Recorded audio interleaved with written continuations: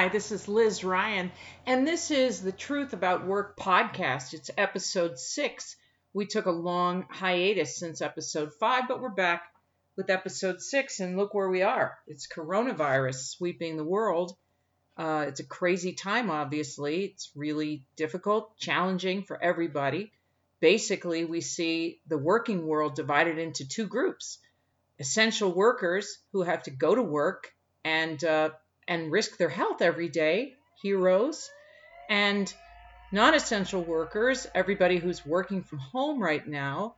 It's a blessing that we have the technology to have it be possible to work from home, but there's a lot of stress and anxiety associated with that as well, especially for folks who have not worked from home before, don't like working from home, might have kids running around. Maybe those problems pale in comparison to the problems of people who go out and risk contracting deadly virus every day. So we're not comparing woes at all, of course. But, our goal is to be with you regardless of where you are. And none of this stuff is easy. We see unbelievable news every single day right now. But one of the most shocking things I've seen in terms of the workplace dynamic since this crisis started. It was just yesterday when I read that Kroger's employee union at Kroger, the grocery store chain, won a hard-fought battle, evidently, to get the company to test all employees at their own expense for COVID-19. So the union had to fight to get the company to test them for a very infectious and very dangerous illness. The company did not want to pay for that. Think about that, you guys. They're in a grocery store. They say that the most dangerous place to work is at the checkout stand at the front because of all the customers coming by. And in many places, of course, it's still not mandatory to wear a mask. So customers are literally in your face, breathing potentially bad germs at you, and you're there, and the company doesn't want on its own to test you, to know whether you're sick, coming in and potentially getting other people sick. You guys, I know sometimes my stories and point of view come across like I'm just anti-company.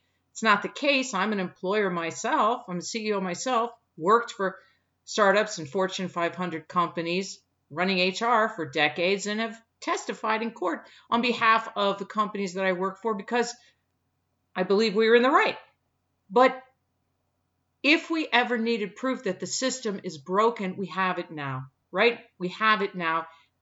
Just reading the news every single day. The system that includes employment in the United States and more broadly, wherever the United States way has been exported and transplanted, but it's busted. And it includes government, which is broken. It includes employment, the economy, the economic system, which is broken. Academia, the way we administer education, it broken, probably a lot more. But the big institutions formed out of some Enlightenment ideals of, way that people should be led and the way that they should be taught and the way they should work. It's so broken.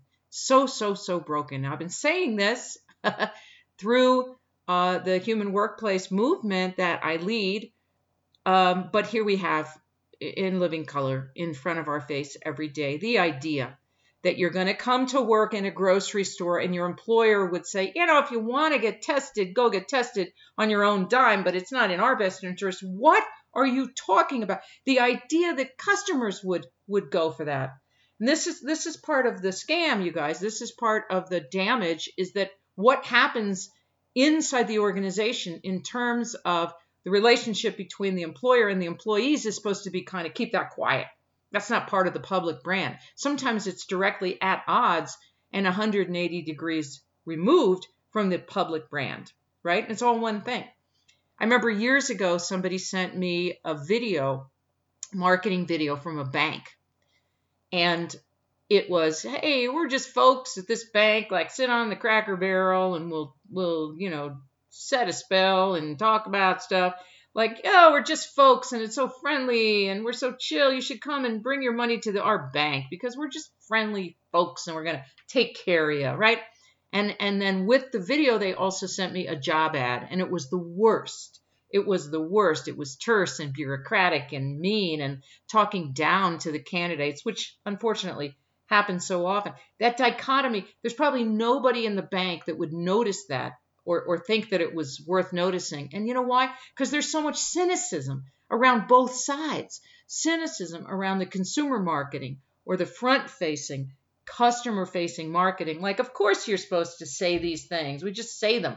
We don't believe them in any fundamental or operationalized way. And then on the recruiting side, hey, well, you have to make sure you're hiring the best, and you have to put people through their paces, and you can't coddle the candidates. This is the problem. None of this stuff is the way we behave or operate or think or believe in normal life. But we've convinced ourselves, or we've been indoctrinated into the idea that there are different rules in the business world, in the working world. It's the reason for our movement. It's the reason I write and speak and rant is because of that gap that is inexcusable, inappropriate, damaging. It's killing us. It's killing us right now. We see that. It's killing us out there, even before coronavirus, but particularly now. And it's a horrible, horrible thing that's happened, but maybe if some good comes out of it, we tear down and rebuild some of these broken institutions. Employment, to be specific, education is going through shakes and shocks. It already was. Higher ed was in bad shape as an industry, and it is an industry, before this, with rising tuition and falling enrollment and, difficulty making the case that this $150,000 education, for example, is going to really help your kid. And the link between college and the employment world was really fraying, and parents and new grads being very frustrated. I spent all this money, I can't get a job. And then college administrators, the higher up, saying, well, it's much more than getting a job. Is it really? I mean, I hope it is, but I think you made some promises, implicit and explicit, that are not being borne out. I've done a lot of speaking at college campus career services. They used to call it career placement. Now it's career services to help the students get jobs as they graduate. And these guys have a tough way to go, and a lot of well-founded complaints, because they say, we're such an afterthought on campus, we're not even allowed to email the students. It's believed to be non-essential communications. And the faculty committees will tell us how many times during a semester we can let students know about our career events. And it's typically twice. And I've heard this from a lot of career services people. Twice during the semester, I can say, hey, come in to the career services office and let us help you with your resume, or help you figure out what you want to do when you graduate. Not every kid wants to work in their major. How do kids pick a major in the first place? It's so offhanded. There's so little guidance there. So little guidance in high school. Our youngest child is about to graduate, God willing, in about a week here from high school. And there's literally been no discussion. Never met with a guidance counselor if they have them there. He didn't hear about it. No discussion about what do you want to do when you get out of here. I had none of that. I had a guidance counselor in high school. When I was in high school, tell me and all of my friends that we were slackers and, would never get into the colleges that we want. It was a very depressing experience. I hope you had a better one. But the problem goes all the way down, right? Goes all the way down to childhood. We don't lift kids up, exalt them, tell them they can be whatever they want to be, lay out some of the choices. It's very track-like. And people have written about this. I'm no expert in education, but people who are have written about the fact that education was really institutionalized in the 1900s. In the 1800s to prepare kids to go to work in the factory with the front office working world of that day, sitting in desks in rows. If you think about it, kind of creepy, really. Big rules, big messages in school. Listen to the teacher. Be quiet. do what you're told, don't step out of line, does a lot of damage. Did damage to me. I'm still climbing out of that pit. And luckily, my husband and I come from the same place philosophically on this. And so we told our kids, no, reject. You make your own path, sweetheart. You listen to your own voice. A teacher has a tough job to do, but a lot of what they're teaching you is not good information for you and should not guide you in your life. It's conformity based and based on tamping down your flame rather than growing it.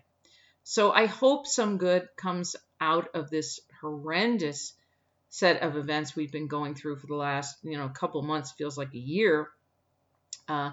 So overall, I hope some good comes out of it, but I hope some good comes out of it for you in terms of looking at your life and what you want out of life and what's important and what you want out of your career.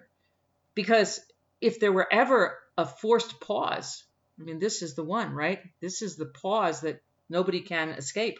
We have no choice but to really look at our priorities right now.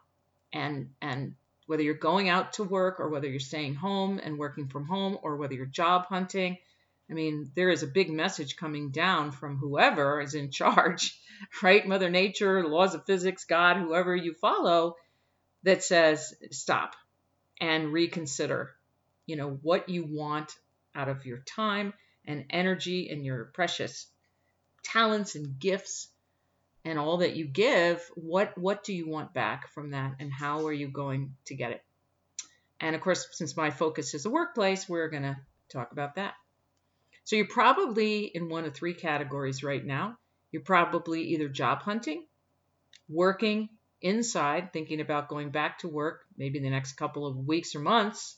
It's up to your employer. And when I polled our followers on Twitter and said, how will the decision get made when you guys are supposed to go back into the workplace, let's say an office, and how have they communicated with you about that? The overwhelming response was they haven't communicated about that. There's another source of stress, right? And it'll be May. And for those that had been communicated with, they were told when that decision is made, it'll be because the governor says the state is open. How terrifying is that? U.S. governors, right? Red states, blue states, different priorities. This virus is, a scourge. It's incredibly dangerous. We have to proceed with caution. We don't have flattened curves yet. Versus, it's no big deal. It's just like the flu. We should all get back to work. I read about a company that called people back to work even under a lockdown order in their state, forgotten which U.S. state, defying the governor's instructions. Is that a law? I don't know if that legally has the force of, maybe it does. I haven't heard of law enforcement going into an office and taking people out because they're supposed to be home, but that's what this company did. They said, keep coming to work, and 60 odd people got sick. So, if we ever needed an illustration that for many management teams, not all certainly, but for many, making money trumps taking care of employees, I think we have our proof now. I don't think that's a controversial statement now.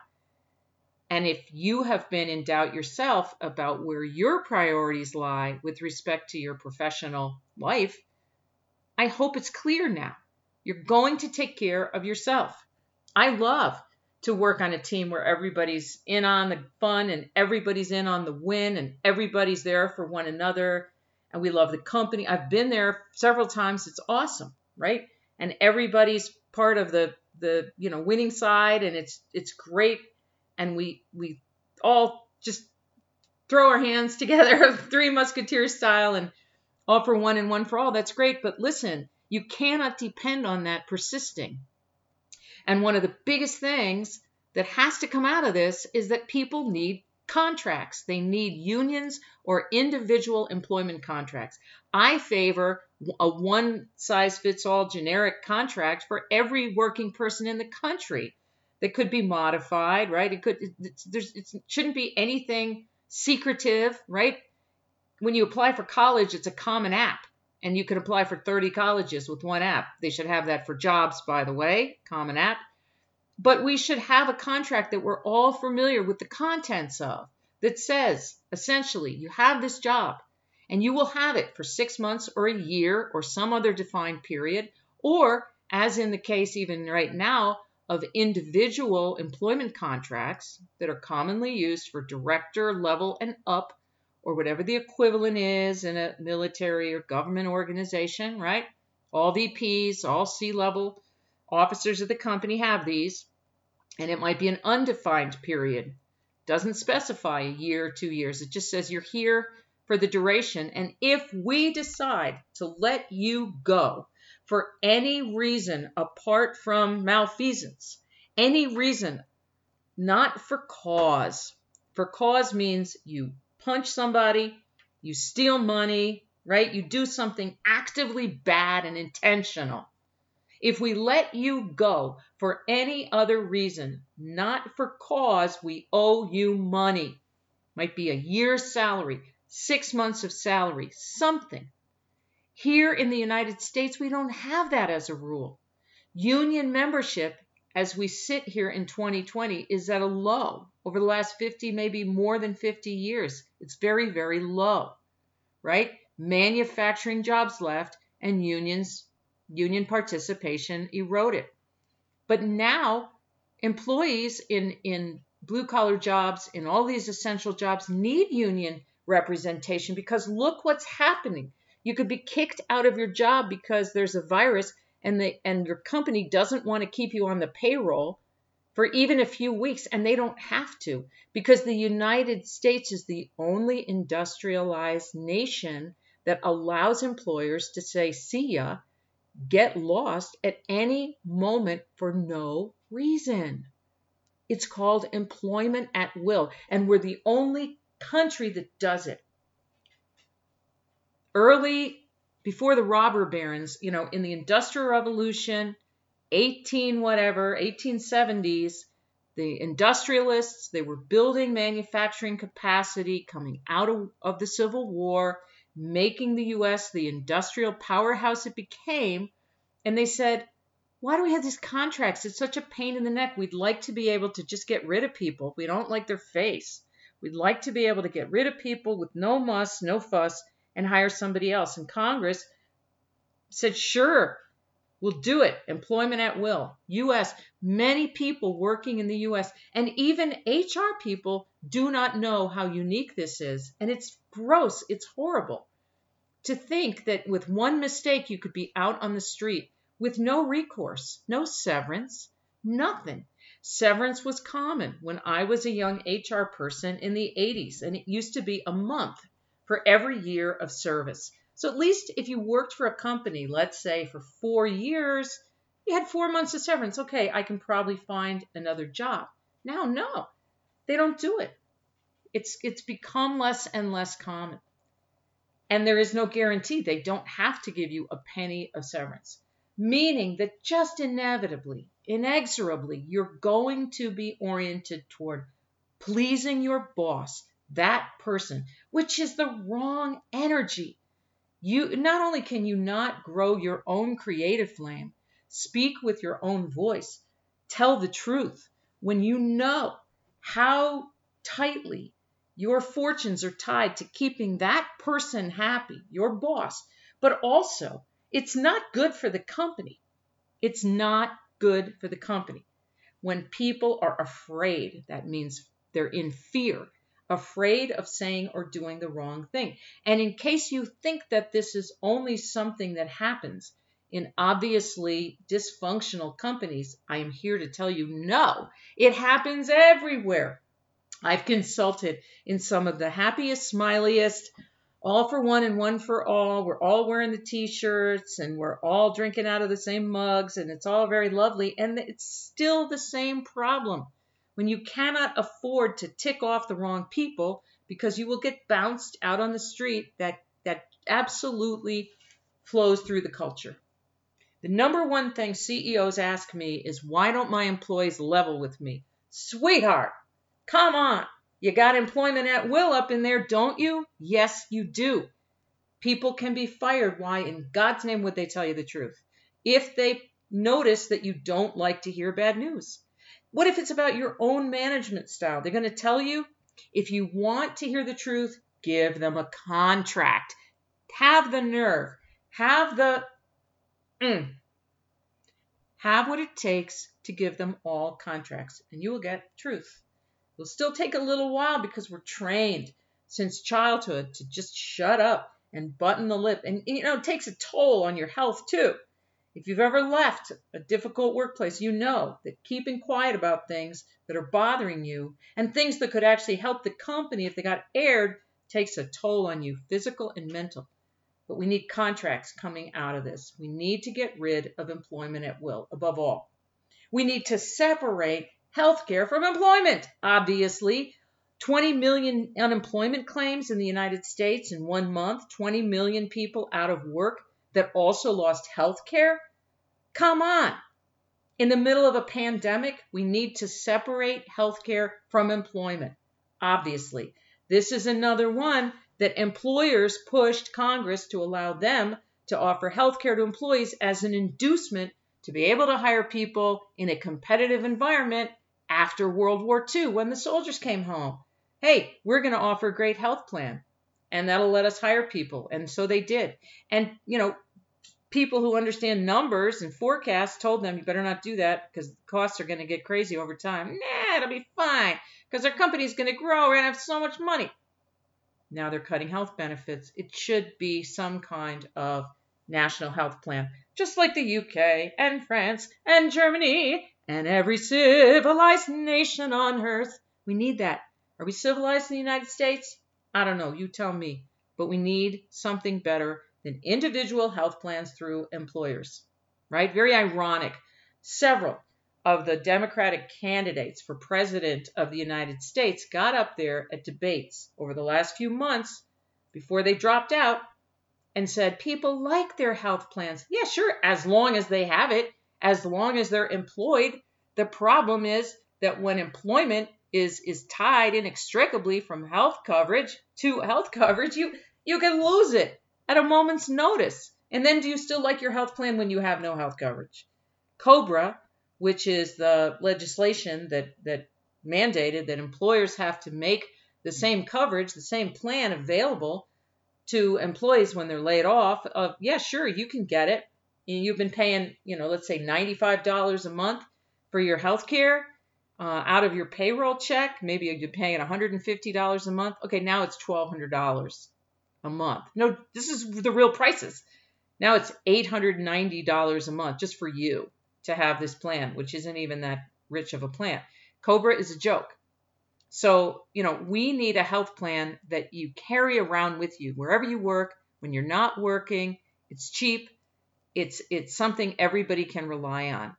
I don't know why people are so afraid of this, but they are. And that's something we have to get over. That and the idea that employers can just snap their fingers and you're gone. You don't work there anymore.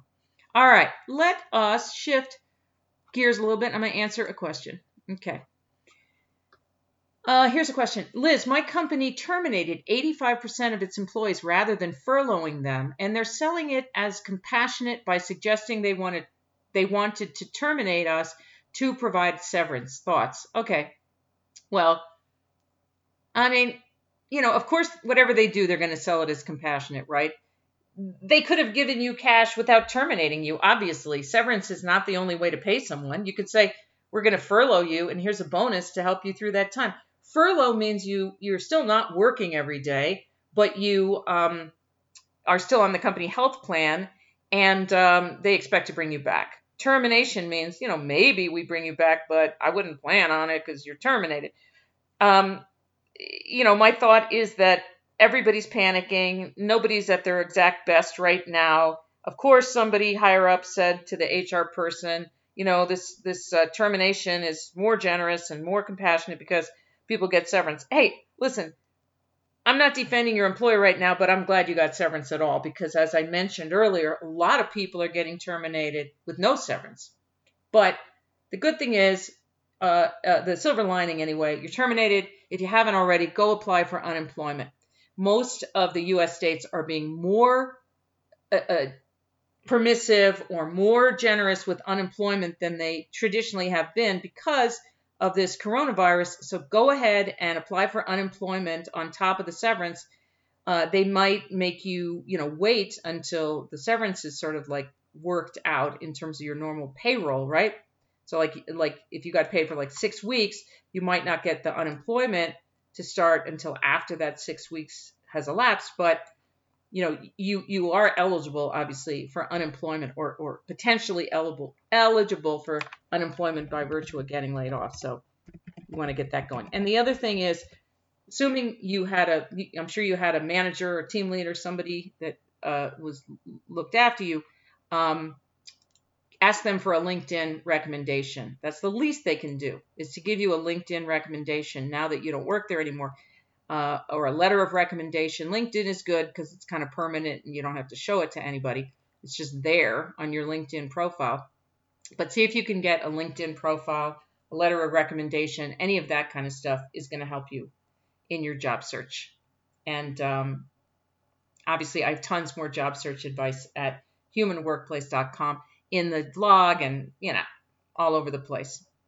Okay, here's another question. I'm a manager that has had to lay off half my team. How can I, A, support my awesome ex-employees that I had to lay off, and B, keep the employees that are still here fulfilled, engaged, and supported in this new virtual workplace? Okay, that's a lot. I'm going to do the speed version. Support the awesome ex-employees. We just touched on that. Write them a LinkedIn recommendation. Help them with their resumes, right? Offer to make introductions for them, and do make introductions for them. You hired them. You call them awesome.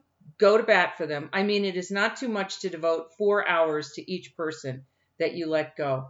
Sit down with them, virtual coffee. Who do you know? What are they looking to do? Help them with the resume. You have a different perspective on their resume than they do, and you can kind of amplify and pump up maybe some of their stories. You can leave them a LinkedIn recommendation. You can write them a letter of recommendation. You can just devote time and energy to helping them get their next thing. That would be a beautiful thing if you could do that for your ex-employees. And then stay in touch with them. Offer to be a reference, of course, and offer to just be available for them to call and check in. They don't want to feel cast out into the wilderness, as well as being without an income. If your company did not give severance, go to bat for them. Get them at least a couple, 3-4 weeks of severance. It just makes such a big difference, right? When I was an HR person 1,000 years, unfortunately, I was from time to time in conversations where we had to let someone go. And the big thing I learned about a conversation where we had to let someone go is that you would tell them that they don't have a job anymore, and then there would be 10 to 15 minutes where they could not take in anything you were saying. Completely understandably, right? It's shocking news. This is why I'm not a fan of employment at will. One of many reasons, right? It's not good for industry. It's not good for American competitiveness. It's not good for our health. It's not good for families, okay? But they couldn't take anything in. So they would go home, they would figure out how to go home, and then there would be days of still being in a fog, right? That fog is their body's way of protecting them from the shock and the trauma of having been laid off. So just support, just keeping them feeling like a worthy human being, staying in touch with them, checking in with them is everything. It's everything. I really want you to do that.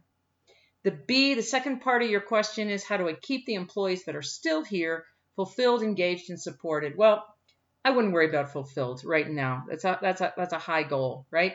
Keep them feeling communicated with and supported is great. Meaning some people are going to have an easy time working from home. Some people are going to have a really hard time. Pets and other adults in the house and children and noise, and it's really hard. Zoom calls are the worst. They take so much out of you. And you know that yourself. It's how you doing. When you check in with them, don't just check in. Are you meeting all your goals? How are your KPIs and all that garbage? How are you doing? Are you okay? How are you feeling? You sleeping? What can I do for you? Go to bat for them upstream, right? If there's somebody above you who says, we really have to launch this thing this weekend or the sky's going to come crashing down. Listen, everybody's working their hardest. My job and your job in supporting me is to support these guys. They're in a really, really tough situation. And as I mentioned before, in terms of coming back to the workplace, to the office at whatever future date, please, please, please make sure that is well communicated. It's very appropriate and compassionate. There are going to be people with underlying health conditions that, yes, it's HIPAA and it's none of our business as employers, but you do not want them coming back to work. Don't let them come back to work. If somebody is pressuring you to make somebody come back to work that should not be there, you go to bat. This is where our integrity is foremost, right? It's right at the forefront. Why are we here on earth, right? To carry out a mission. Yes, we have to get paid, but nobody can pay you enough to bury your integrity and to not be yourself and to let somebody else rule your understanding of right and wrong. There's no job that pays that well. All right, you guys, I'm Liz Ryan. This is the Truth About Work podcast. Our company is Human Workplace, and we have a lot of stuff going on right now to support job seekers and people who are thinking about going off on their own to be consultants. You'll find that on our website. If you click on the big box at the top of the site that says, I need a new job, you're going to go to our ultimate, career, a job search crash course, and it's massive, and it's super cheap right now. I think it's $39. It's the complete soup to nuts, how to get a new job.